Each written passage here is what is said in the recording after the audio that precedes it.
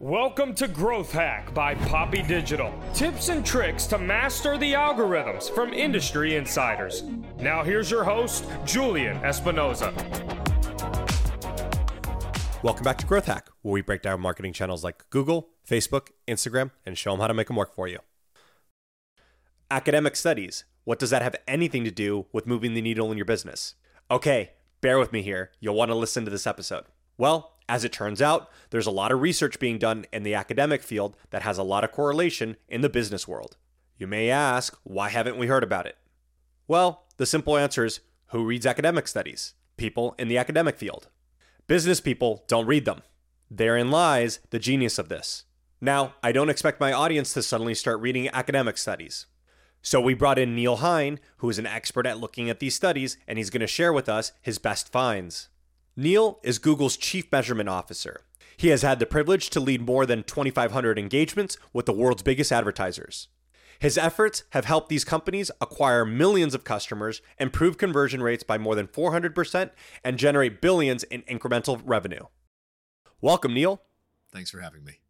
On this show, we rarely intro people and asking them what they do, but I think what you do at Google is so unique. I really want to hear about it. So what do you do at Google? It's unique because my title also doesn't suggest anything. So the role that I really play is, I like to say, it's almost like a storyteller or a connector and collector of dots, which is to say, out of all the data that we're collecting, out of all the insights that companies have, how do you find any value out of it?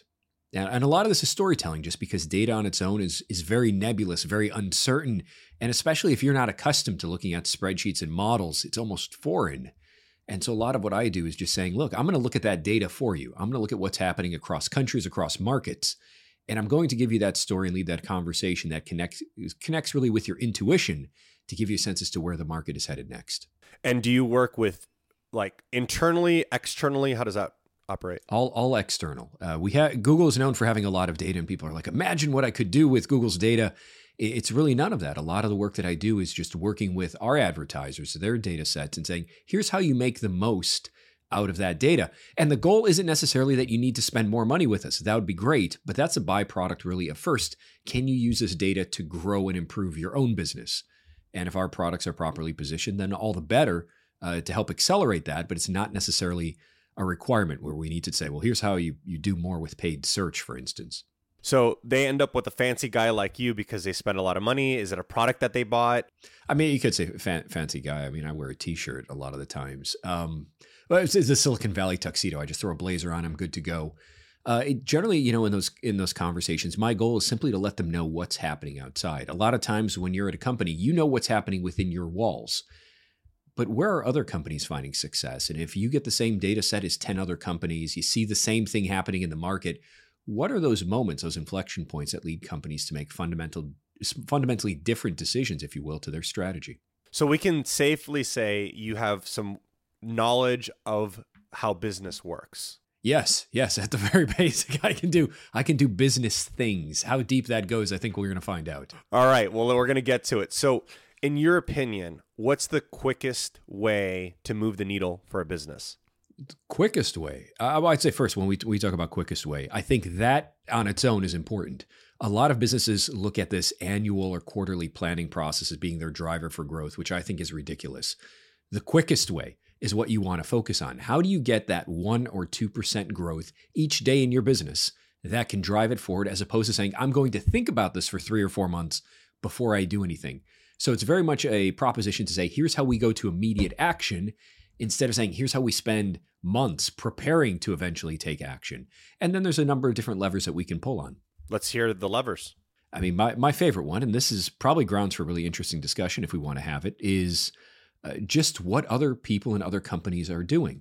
Now, when I was leaving UCLA, which is where I went for my master's more than a decade ago, I spoke to a lot of the professors and I asked them that question. I said, what's the avenue? What's the opportunity for growth? And I received a lot of fantastic advice. One of the best pieces of advice was to look at academic research. Now, I thought that was kind of funny. And I said, really, that's the secret to growth? And the professor pointed out, and she was right about this. She said that most insights that come from academia are studied in depth for 3 to 4 years at a level of rigor that most companies cannot individually invest or execute on. One study put it close to $400,000 to $500,000 of human capital per paper. Now, the only thing with it, though, is that nobody reads these papers. And she was right. She's like, how many academic papers have you read in the 2 years you've been here? And I was like, maybe one. And she's like, that's exactly it. In most industries, you'll be hard-pressed, apart from a research team of PhDs, to find anybody that looks through this stuff. But she said within this is probably some of the best evidence we have about what's happening in the market, how people behave, and opportunities that aren't even worth testing, but they've already been tested, opportunities worth implementing to get that growth. But the lag is generally 4 to 5 years from when a paper is published to best case anybody in industry notices it. So you have hundreds of these insights just sitting out there waiting for you. It's just you have to get over the audience problem that most of these weren't written for you. They were written for other academics. It's interesting to think that your first inclination is like, go read these academic papers, because obviously you've probably discovered something that's been very interesting to talk about. So let's get into that. Sure. You've done the work for us. I've done the work for you. Let's go through, and this is what I would call the teaser. I say, well, how do you get people in? It's not enough to say, read the papers. You'd be like, really? I got better things to do. It's like, say, read my book. No. So here, let's talk about some of the basics. Here's one that, let's start with a very provocative one. And these are kind of ones that have stuck with me for a while, not only because they're interesting, but because they've changed my perception on a number of things.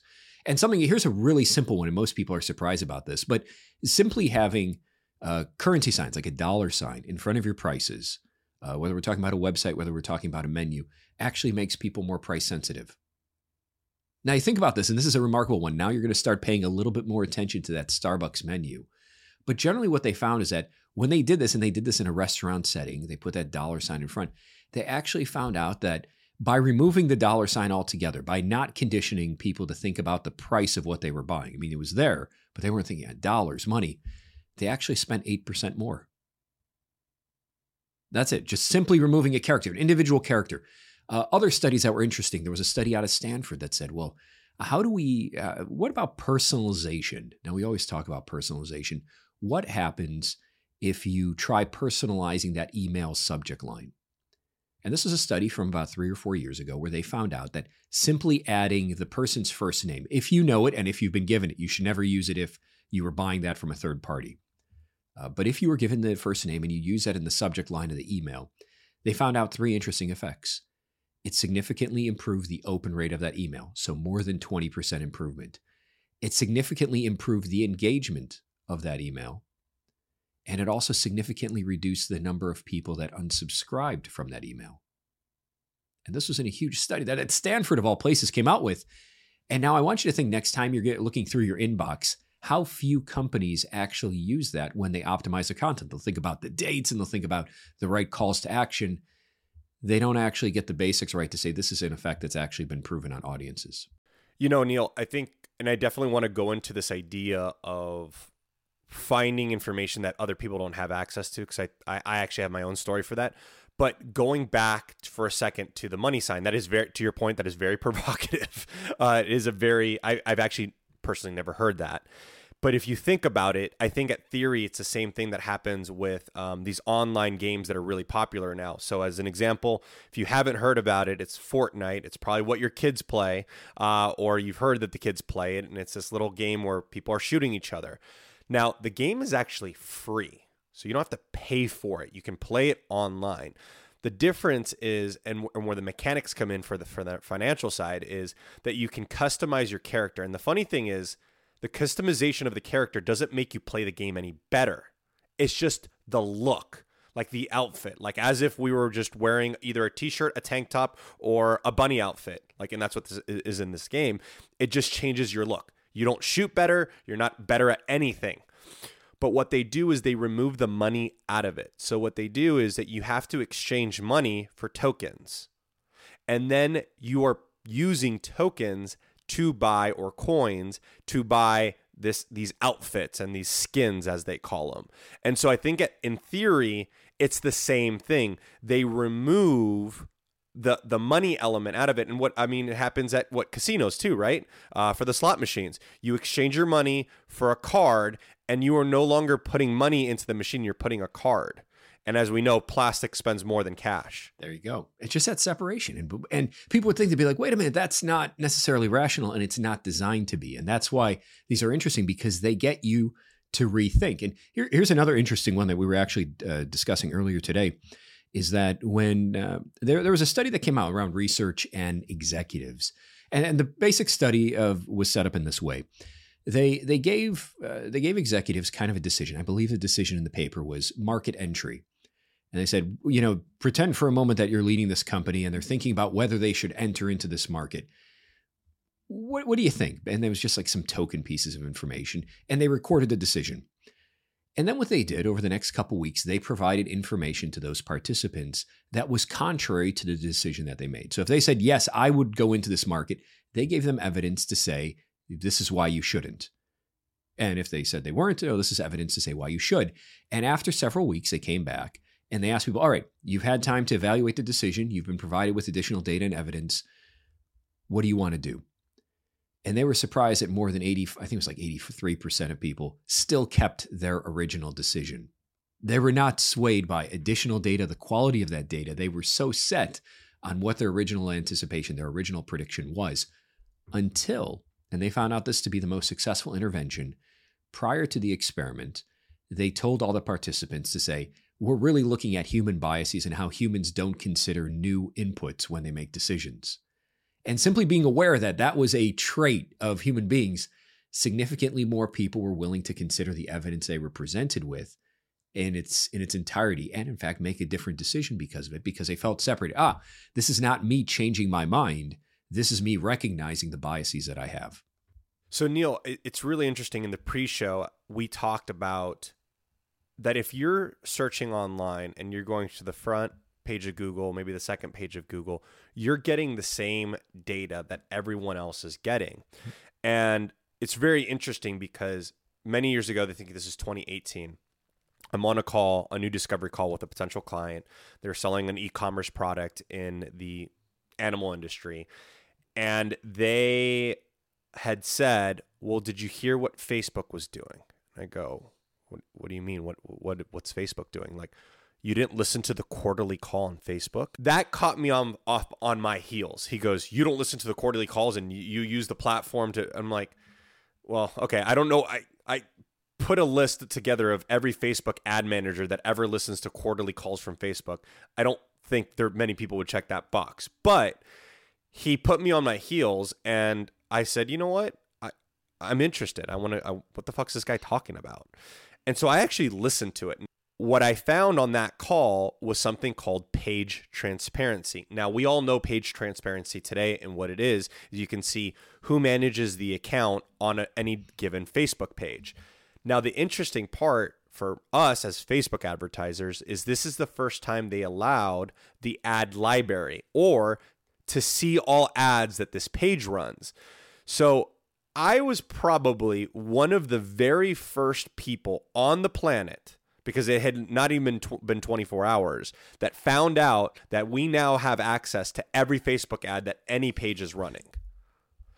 And it goes back to this idea, Neil, that you're going to the places where people don't look, right? And people don't look at quarterly Facebook calls to listen to what they're doing. It's a different audience, right? It's meant for investors and institutional people that always want more color. I find that to be the commonality every quick. Can you give us more color on this?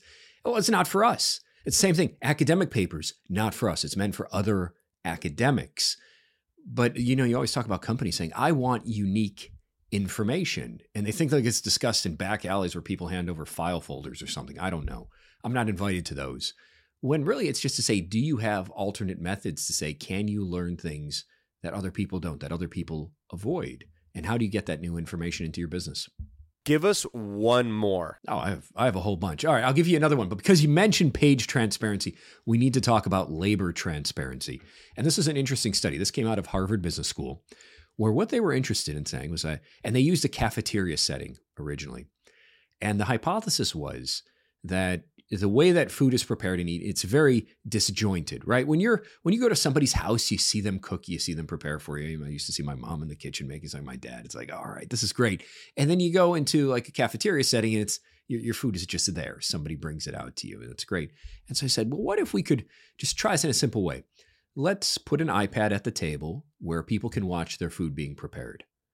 And then let's put an iPad in the kitchen where the chefs can watch the people who are going to be eating their food and just try to personalize the experience. And what they found out was that people reported back to say their food tasted better. Now, all right, now they thought, well, that's kind of an interesting finding, but then they started, well, why is that? Why would people think this way? And they ran multiple tests. And as it turns out, we do value work that's put into us. You know, you're doing something for me, that work becomes more meaningful. And we see that in different ways. There's another paper that talks about what's commonly known as the IKEA effect, where in the same sense where people were building furniture. In one case, they were just given the furniture or the item already pre-assembled. Another one, they had to sit down there with the instructions and the tools and shit. And they asked everybody at the end, how do you value your product? Like if you want to sell it, what price would you assign? And the people that created it themselves put a higher value on that particular product, how much they wanted to sell it for. And so the question is, well, how does that apply to advertising, right? It's like, oh, it says we need to set up iPads so you can see the developers making the website. It was actually a little bit easier. What they started doing was they started saying a lot of things on websites is immediate gratification. You click something, boom, it appears. And they said, what if we could give the sense of the work that's being done, right? You're not going to see the whole server farms that are coming into, and now you're going to start remembering where you saw this, is that they tried adding a scroll bar. And they said, we're going to have people run these requests on these websites, and instead of getting instant results, let's put a little scroll bar through, and let's talk while they're waiting about all the things we're doing. We're searching for millions of flight combinations, or we're searching for millions of potential partners. So the original test was done on dating and travel websites, which is why you see this on those sites. Where they said, and let's talk about all the work we're doing on your behalf. And what they found out was that people who waited up to 60 seconds for those results actually deemed them to be more credible and had a greater sense of loyalty and reciprocity to the website that delivered them than people that received the exact same results instantaneously. And it kind of gives you a sense. These are some of the perceptions. Now, I will tell you, and there were questions to say, well, does this mean websites need to waste people's time just to get it? But there's different ways that these signals and these cues can be surfaced. For instance, if somebody's buying a product from your site, I think Domino's Pizza does a great job with this. You order a pizza, it walks you through all the steps that are going, all the people involved in bringing that pizza. Like, okay, so-and-so is now making your pizza. So-and-so will deliver your pizza, to show the work that's happening. Some retailer websites, we're going to show you the steps of all the way from sourcing to producing the product that you're asking for. When you go to Google search results, what do you think it tells you? With how well Google optimizes every pixel of their site, why do you think they waste time to be like, we searched 8 trillion pages for you? Those are all hints to consumers about the work that is being done on their behalf, triggering this type of effect. Where a lot of people think, no, it's just the fastest results always win. There's always a little bit more of that human subtlety in between. You brought up an interesting point from a software side. I ran into a guy many years ago where his website, you'd plug in an Instagram profile. It would suss out all the fake Instagram profiles. And so it would scan someone's profile and it would determine based on some algorithm that either these profiles were real or not real. And his server was so fast and his algorithm was so fast, it would happen within like a second or two. And what was happening is people, because it was a new brand at the time, people didn't believe that the tool was accurate. So what he did was he instead put in loading bar and said scanning profiles, just that simple. And he made the system delay by 8 seconds. And then suddenly people trusted it. So I've seen real world evidence of this fact. This is kind of the thing, is that it's this intersection oftentimes of how we behave as human beings, things we observe firsthand, and then how we translate it to digital. And I'm surprised as to how many companies miss that digital step, reducing consumer behavior down to a very specific funnel as quickly as possible. You know, it's like, no, it's like you go to a retail store, you're out of a product. Do you have any more left?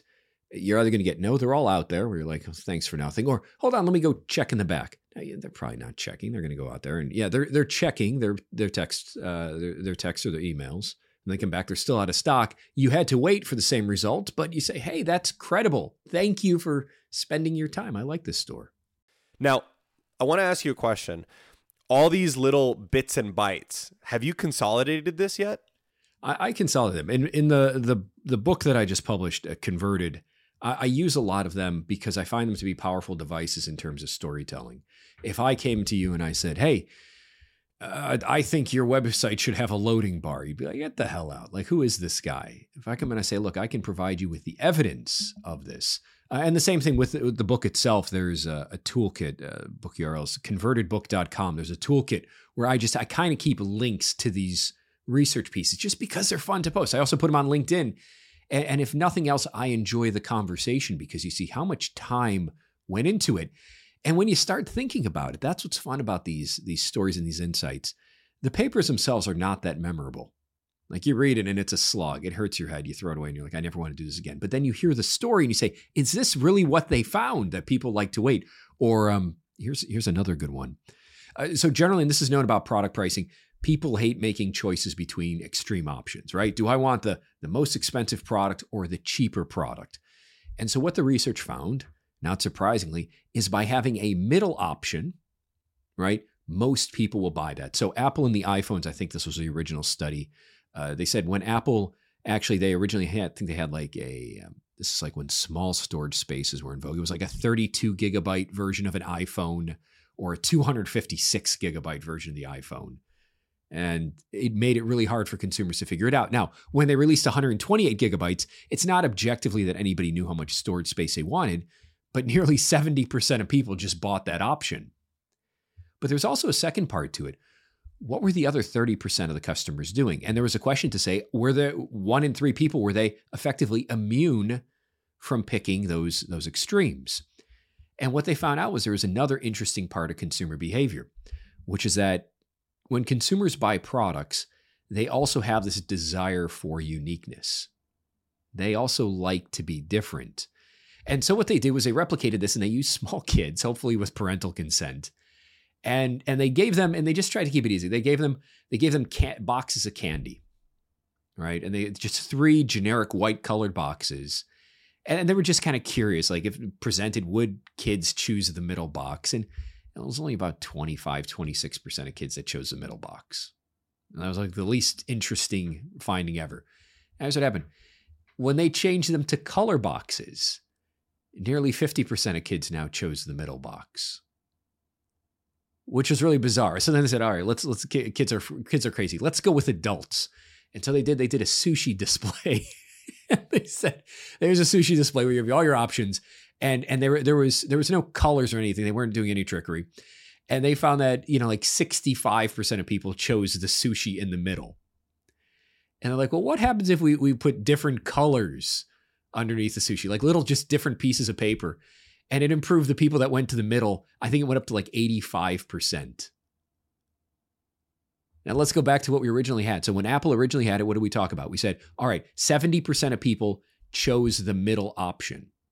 Right? It was like 68% of people chose the middle 128 gigabyte iPhone. Then Apple all of a sudden releases colors for their iPhone. So you not only get to pick the size, but also the color. And the number of people that picked the middle option went up to north of 80%. Because not only could they make that compromise effect, pick the middle choice like everyone else, but they found that second aspect was they were able to express themselves and their uniqueness. And so sometimes it's not only how you present your options, what choices you offer to consumers, but also giving them a toggle, an option, whether it's personalizing their iPhone, selecting a color of their iPhone, but they feel like they have some choice in the process by which they can express themselves and their uniqueness. So it's in your book. We've got some great things in that book. Where do people access this book? How do we get a hold of it? So look, you can go, obviously the book website, convertedbook.com, will have information about the book, excerpts, toolkits. Honestly, the easiest way is head over to Amazon. You're going to find it there. You're going to find it in a lot of local bookshops. Even someone sending me a picture. Someone saw it at Newark Airport. Bright yellow book with Converted on the cover. That's where you're going to find it. And the thing to highlight it with it as well, all the proceeds of the book are going to charity anyway. So it's all going, so you get some information in your brain, some food, in other people's stomachs, which I think is a wonderful proposition. But really, I hope it makes everyone interested in a lot of the academic research that's out there and just how simple and compelling it can be with the right story. Amazing. And then is it on Amazon as well? It is. We'll have it in the show notes that you can click to the website and buy the book. All right, Neil, thanks so much for being on the show. I'm sure we'll have you back soon. My pleasure. Thanks for having me.